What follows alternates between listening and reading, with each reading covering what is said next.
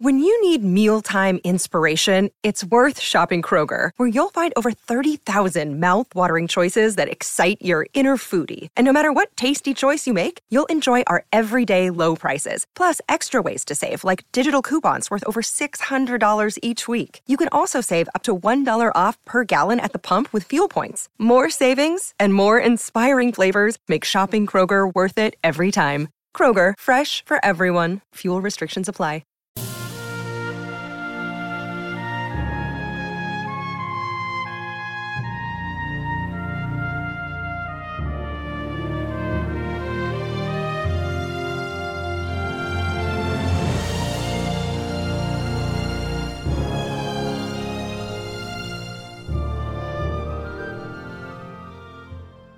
Welcome back, everyone, to 1001 Greatest Love Stories. This is your host, John Hagedorn.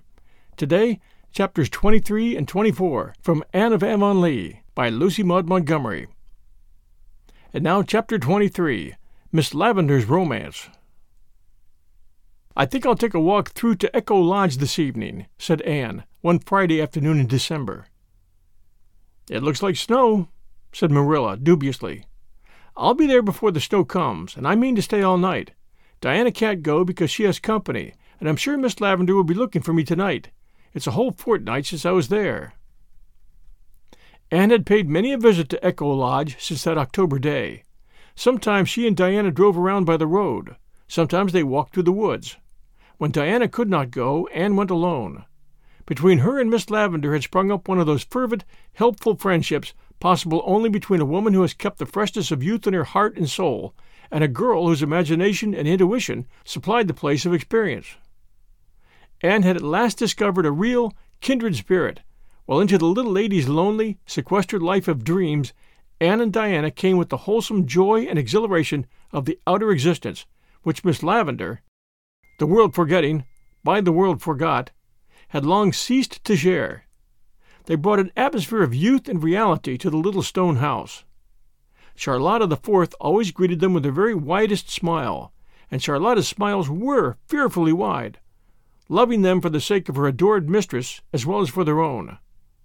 Never had there been such a high jinks held in the little stone house as were held there that beautiful, late-lingering autumn, when November seemed October over again, and even December aped the sunshine and hazes of summer. But on this particular day, it seemed as if December had remembered that it was time for winter, and had turned suddenly dull and brooding, with a windless hush predictive of coming snow. Nevertheless, Anne keenly enjoyed her walk through the great gray maze of the beechlands. Though alone, she never found it lonely.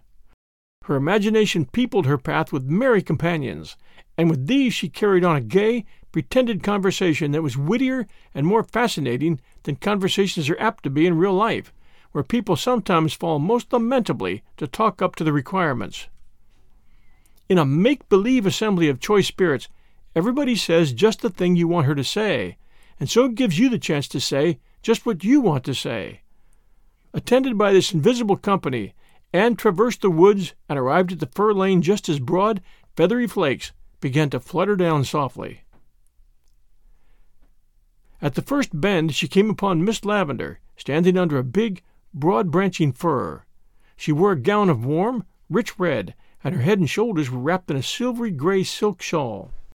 "You look like the queen of the Firwood Fairies," called Anne merrily. "I thought you would come tonight, Anne," said Miss Lavendar, running forward. "I am doubly glad, for Charlotta the Fourth is away. Her mother is sick, and she had to go home for the night. I should have been very lonely if you hadn't come. Even the dreams and echoes wouldn't have been enough company. Oh, Anne, how pretty you are," she added suddenly, looking up at the tall, slim girl with the soft rose flush of walking on her face. "How pretty and how young! It's so delightful to be 17, isn't it? I do envy you," concluded Miss Lavendar candidly. "But you're only 17 at heart," smiled Anne. "No, I'm old, or rather middle-aged, which is far worse," sighed Miss Lavendar. "Sometimes I can pretend I'm not, but at other times I realize it, and I can't reconcile myself to it, as most women seem to. I'm just as rebellious as I was when I discovered my first gray hair. Now, Anne, don't look as if you were trying to understand. 17 can't understand. I'm going to pretend right away that I'm 17 too, and I can do it, now that you're here. You always bring youth in your hand like a gift. We're going to have a jolly evening. Tea first. What do you want for tea? We'll have whatever you like. Do think of something nice and indigestible." There were sounds of riot and mirth in the little stone house that night. What with cooking and feasting and making candy and laughing and pretending, it is quite true that Miss Lavendar and Anne comported themselves in a fashion entirely suited to the dignity of a spinster of 45 and a sedate schoolmarm. Then, when they were tired, they sat down on the rug before the grate in the parlor, lighted only by the soft fireshine and perfumed deliciously by Miss Lavendar's open rose-jar on the mantel. The wind had risen and was sighing and wailing around the eaves, and the snow was thudding softly against the windows, as if 100 storm sprites were tapping for entrance. "I'm so glad you're here, Anne," said Miss Lavendar, nibbling at her candy. "If you weren't, I should be blue, very blue, almost navy blue. Dreams and make-believes are all very well in the daytime and the sunshine, but when dark and storm come, they fail to satisfy. One wants real things then. But you don't know this. 17 never knows it. At 17, dreams do satisfy because you think the realities are waiting for you further on. When I was 17, Anne, I didn't think 45 would find me a white-haired little old maid with nothing but dreams to fill my life." "But you aren't an old maid," said Anne, smiling into Miss Lavendar's wistful wood-brown eyes. "Old maids are born. They don't become. Some are born old maids, some achieve old maidenhood, and some have old maidenhood thrust upon them," parodied Miss Lavendar whimsically. "You are one of those who have achieved it then," laughed Anne, "and you've done it so beautifully that if every old maid were like you, they would come into the fashion, I think." "I always like to do things as well as possible," said Miss Lavendar meditatively, "and since an old maid I had to be, I was determined to be a very nice one. People say I'm odd, but it's just because I follow my own way of being an old maid and refuse to copy the traditional pattern. And did anyone ever tell you anything about Stephen Irving and me?" "Yes," said Anne candidly. "I've heard that you and he were engaged once." "So we were, 25 years ago, a lifetime ago, and we were to have been married the next spring. I had my wedding dress made, although nobody but Mother and Stephen ever knew that. We'd been engaged in a way almost all our lives, you might say.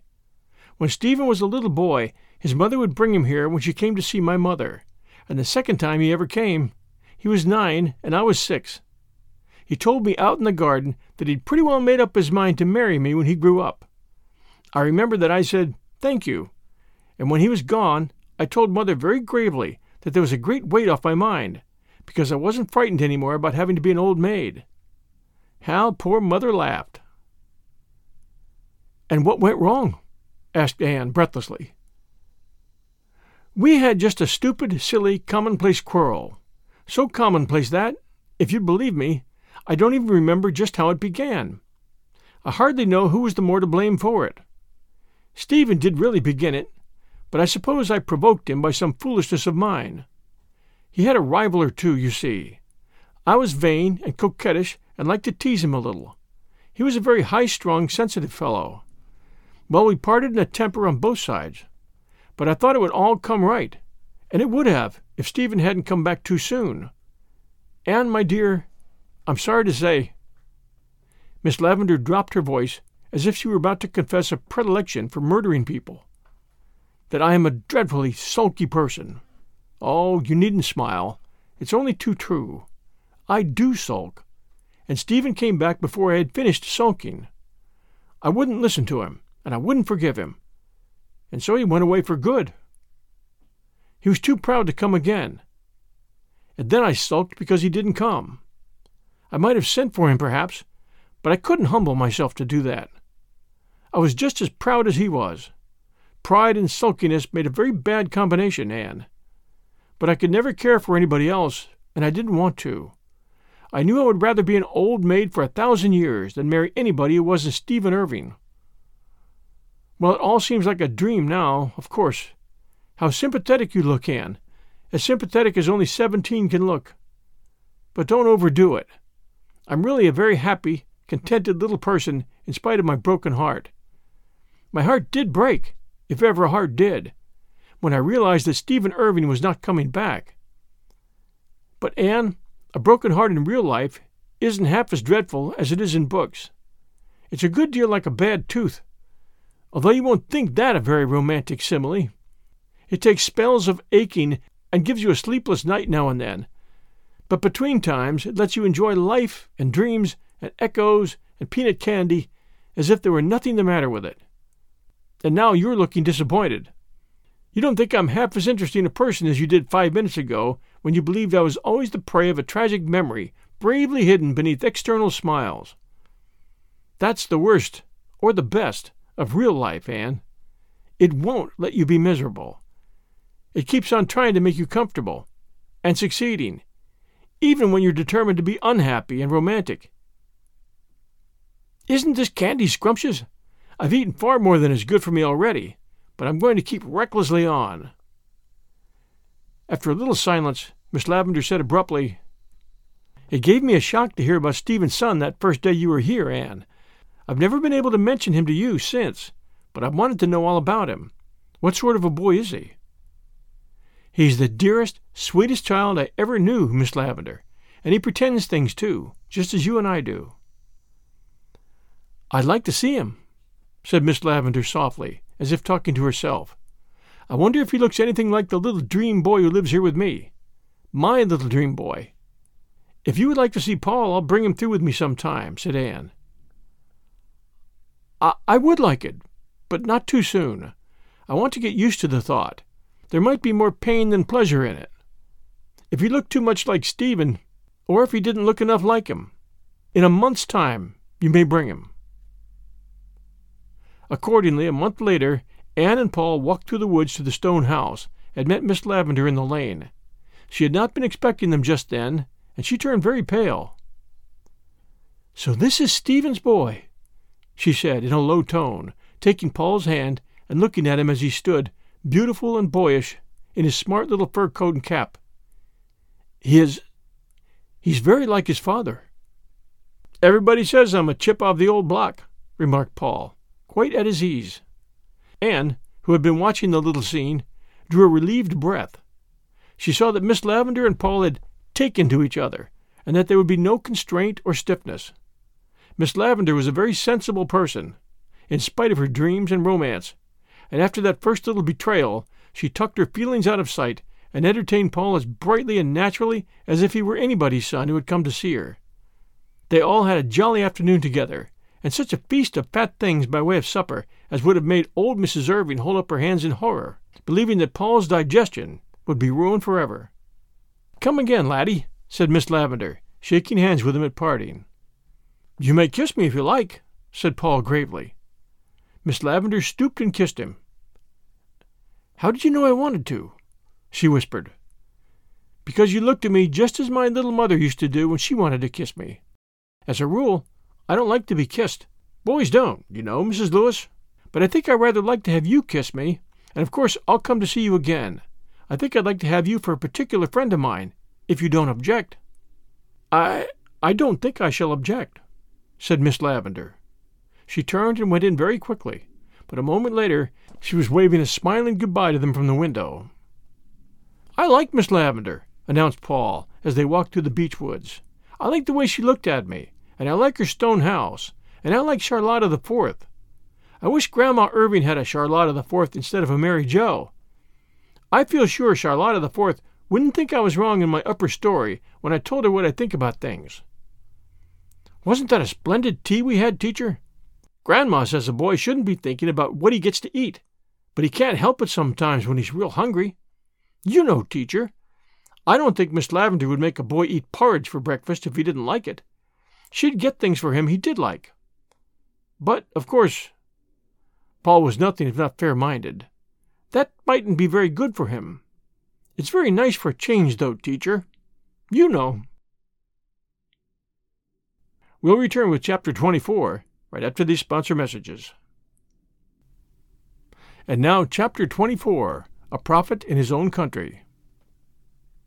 One May day, Avonlea folks were mildly excited over some Avonlea notes, signed Observer, which appeared in the Charlottetown Daily Enterprise. Gossip ascribed the authorship thereof to Charlie Sloane, partly because the said Charlie had indulged in similar literary flights in times past, and partly because one of the notes seemed to embody a sneer at Gilbert Blythe. Avonlea Juvenile Society persisted in regarding Gilbert Blythe and Charlie Sloane as rivals in the good graces of a certain damsel with gray eyes and an imagination. Gossip, as usual, was wrong. Gilbert Blythe, aided and abetted by Anne, had written the notes, putting in the one about himself as blind. Only 2 of the notes have any bearing on this history. Rumor has it that there will be a wedding in our village ere the daisies are in bloom. A new and highly respected citizen will lead to the hymeneal altar one of our most popular ladies. Uncle Abe, our well-known weather prophet, predicts a violent storm of thunder and lightning for the evening of the 23rd of May, beginning at 7 o'clock sharp. The area of the storm will extend over the greater part of the province. People traveling that evening will do well to take umbrellas and macintoshes with them. Uncle Abe really has predicted a storm for some time this spring, said Gilbert. But do you suppose Mr. Harrison really does go to see Isabella Andrews? No, said Anne, laughing. I'm sure he only goes to play checkers with Mr. Harrison Andrews. But Mrs. Lynde says she knows Isabella Andrews must be going to get married. She's in such good spirits this spring. Poor old Uncle Abe felt rather indignant over the notes. He suspected that Observer was making fun of him. He angrily denied having assigned any particular date for his storm, but nobody believed him. Life in Avonlea continued on the smooth and even tenor of its way. The planting was put in. The improvers celebrated an Arbor Day. Each improver set out, or caused to be set out, 5 ornamental trees. As the society now numbered 40 members, this meant a total of 200 young trees. Early oats greened over the red fields. Apple orchards flung great blossoming arms about the farmhouses, and the Snow Queen adorned itself as a bride for her husband. Anne liked to sleep with her window open, and let the cherry fragrance blow over her face all night. She thought it very poetical. Marilla thought she was risking her life. Thanksgiving should be celebrated in the spring, said Anne one evening to Marilla, as they sat on the front door steps and listened to the silver-sweet chorus of the frogs. I think it would be ever so much better than having it in November when everything is dead or asleep. Then you have to remember to be thankful. But in May, one simply can't help being thankful. That they're alive, if for nothing else. I feel exactly as Eve must have felt in the Garden of Eden before the trouble began. Is that grass in the hollow green or golden? It seems to me, Marilla, that a pearl of the day like this, when the blossoms are out and the winds don't know where to blow from next for sheer crazy delight, must be pretty near as good as heaven. Marilla looked scandalized and glanced apprehensively around to make sure the twins were not within earshot. They came around the corner of the house just then. "Ain't it an awful nice smelling evening?" asked Davy, sniffing delightedly as he swung a hoe in his grimy hands. He had been working in his garden. That spring Marilla, by way of turning Davy's passion for reveling in mud and clay into useful channels, had given him and Dora a small plot of ground for a garden. Both had eagerly gone to work in a characteristic fashion. Dora planted, weeded, and watered carefully, systematically, and dispassionately. As a result, her plot was already green with prim, orderly little rows of vegetables and annuals. Davy, however, worked with more zeal than discretion. He dug and hoed and raked and watered and transplanted so energetically that his seeds had no chance for their lives. "How's your garden coming on, Davy boy?" asked Anne. "Kind of slow," said Davy with a sigh. "I don't know why things don't grow better.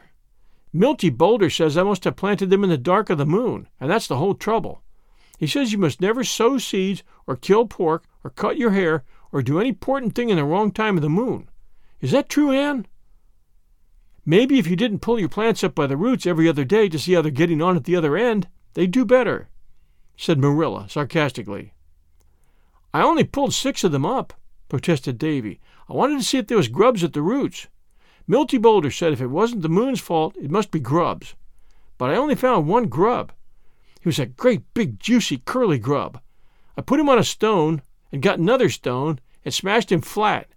He made a jolly squish, I tell you. I was sorry there wasn't more of them. Dora's garden was planted same time as mine. Her things are growing all right. It can't be the moon." Davy concluded in a reflective tone. "Marilla, look at that apple tree," said Anne. "Why, the thing is human. It's reaching out long arms to pick its own pink skirts daintily up and provoke us to admiration." "Those yellow Duchess trees always bear well," said Marilla complacently. "That tree'll be loaded this year. I'm real glad. They're great for pies." But neither Marilla nor Anne nor anybody else was fated to make pies out of the yellow Duchess apples that year. The 23rd of May came, an unseasonably warm day, as none realized more keenly than Anne and her little beehive of pupils, sweltering over fractions and syntax in the Avonlea schoolroom. A hot breeze blew all forenoon, but after noon hour it died away into a heavy stillness. At 3:30, Anne heard a low rumble of thunder. She promptly dismissed school at once, so that the children might get home before the storm came. As they went out to the playground, Anne perceived a certain shadow and gloom over the world, in spite of the fact that the sun was still shining brightly. Annetta Bell caught her hand nervously. "Teacher, look at that awful cloud." Anne looked and gave an exclamation of dismay. In the northwest, a massive cloud, such as she had never in all her life beheld before, was rapidly rolling up. It was dead black, save where its curled and fringed edges showed a ghastly, livid white.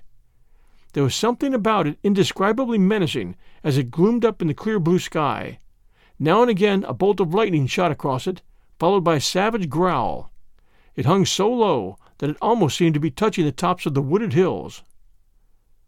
Mr. Harmon Andrews came clattering up the hill in his truck wagon, urging his team of grays to their utmost speed. He pulled them to a halt opposite the school. "I guess Uncle Abe's hit it for once in his life, Ann," he shouted. "His storm's coming a little ahead of time. Did you ever see the like of that cloud? Here, all you young ones that are going my way, pile in, and those that ain't, scoot for the post office if you've more than a quarter of a mile to go, and stay there till the shower's over." Anne caught Davy and Dora by the hands and flew down the hill, along the birch path, and past Violet Vale and Willowmere as fast as the twins' fat legs could go.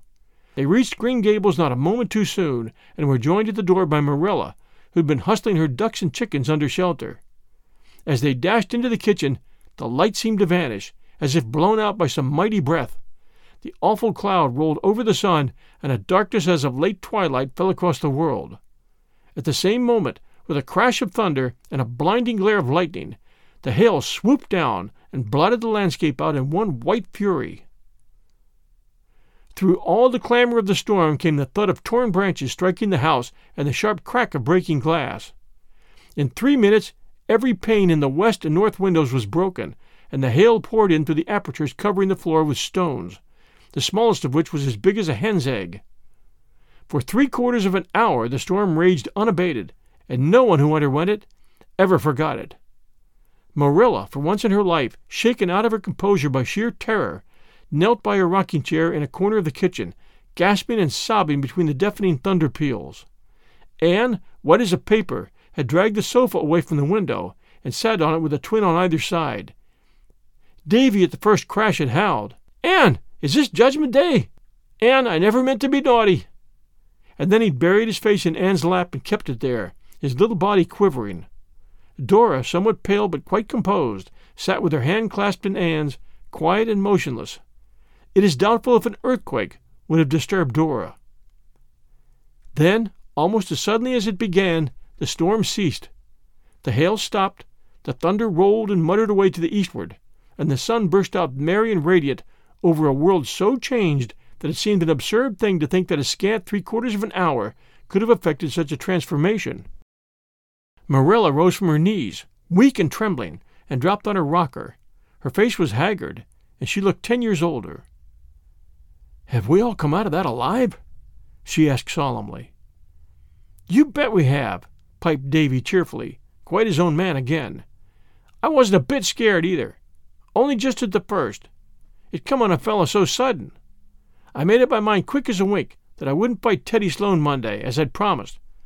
But now maybe I will. Say, Dora, was you scared?" "Yes, I was a little scared," said Dora primly, "but I held tight to Anne's hand and said my prayers over and over again." "Well, I'd have said my prayers too if I'd have thought of it," said Davy. But," he added triumphantly, "you see, I came through just as safe as you, for all I didn't say them." Anne got Marilla a glassful of her potent currant wine. How potent it was, Anne, in her earlier days, had had all too good reason to know, and then they went to the door to look out on the strange scene. Far and wide was a white carpet, knee-deep, of hailstones. Drifts of them were heaped up under the eaves and on the steps. When, 3 or 4 days later, those hailstones melted, the havoc they had wrought was plainly seen, for every green growing thing in the field or garden was cut off. Not only was every blossom stripped from the apple trees, but great boughs and branches were wrenched away, and out of the 200 trees set out by the improvers, by far the greater number were snapped off or torn to shreds. "Can it possibly be the same world it was an hour ago?" asked Anne, dazedly. "It must have taken longer than that to play such havoc." "The like of this has never been known in Prince Edward Island," said Marilla. "Never. I remember when I was a girl there was a bad storm, but it was nothing to this. We'll hear of terrible destruction, you may be sure." "I do hope none of the children were caught out in it," murmured Anne anxiously. As it was discovered later, none of the children had been, since all those who had any distance to go had taken Mr. Andrews' excellent advice and sought refuge at the post office. "There comes John Henry Carter," said Marilla. John Henry came wading through the hailstones with a rather scared grin. "Oh, ain't this awful, Miss Cuthbert? Mr. Harrison sent me over to see if you should come out all right." "We're none of us killed," said Marilla grimly, "and none of the buildings was struck. I hope you got off equally well." "Yas'm, not quite so well, ma'am. We was struck. The lightning knocked over the kitchen chimbley and come down the flue and knocked over Ginger's cage and tore a hole in the floor and went into the cellar. Yas'm." "Was Ginger hurt?" queried Anne. "Yas'm, he was hurt pretty bad. He was killed." Later on, Anne went over to comfort Mr. Harrison. She found him sitting by the table, stroking Ginger's dead body with a trembling hand. "Poor Ginger won't call you any more names, Anne," he said mournfully. Anne could never have imagined herself crying on Ginger's account, but the tears came into her eyes. "He was all the company I had, Anne, and now he's dead. Well, I'm an old fool to care so much. I'll let on I don't care. I know you're going to say something sympathetic as soon as I stop talking, but don't. If you did, I'd cry like a baby. Hasn't this been a terrible storm? I guess folks won't laugh at Uncle Abe's predictions again. Seems as if all the storms he's been prophesying all his life that never happened all came at once. Beats all how he struck the very day, though, don't it? Look at the mess we have here. I must hustle round to get some boards to patch up that hole in the floor." Avonlea folks did nothing the next day but visit each other and compare damage. The roads were impassable for wheels by reason of the hailstones, so they walked or rode on horseback. The mail came late with ill tidings from all over the province. Houses had been struck, people killed and injured, the whole telephone and telegraph system had been disorganized, and any number of young stock exposed in the fields had perished. Uncle Abe waded out to the blacksmith's forge early in the morning and spent the whole day there. It was Uncle Abe's hour of triumph, and he enjoyed it to the full. It would be doing Uncle Abe an injustice to say that he was glad the storm had happened, but since it had to be, he was very glad he had predicted it. To the very day, too. Uncle Abe forgot that he had ever denied setting the day. As for the trifling discrepancy in the hour, that was nothing. Gilbert arrived at Green Gables in the evening and found Marilla and Anne busily engaged in nailing strips of oilcloth over the broken windows. "Goodness only knows when we'll get glass for them," said Marilla. "Mr. Barry went over to Carmody this afternoon, but not a pane could he get for love or money. Lawson and Blair were cleaned out by the Carmody people by 10 o'clock.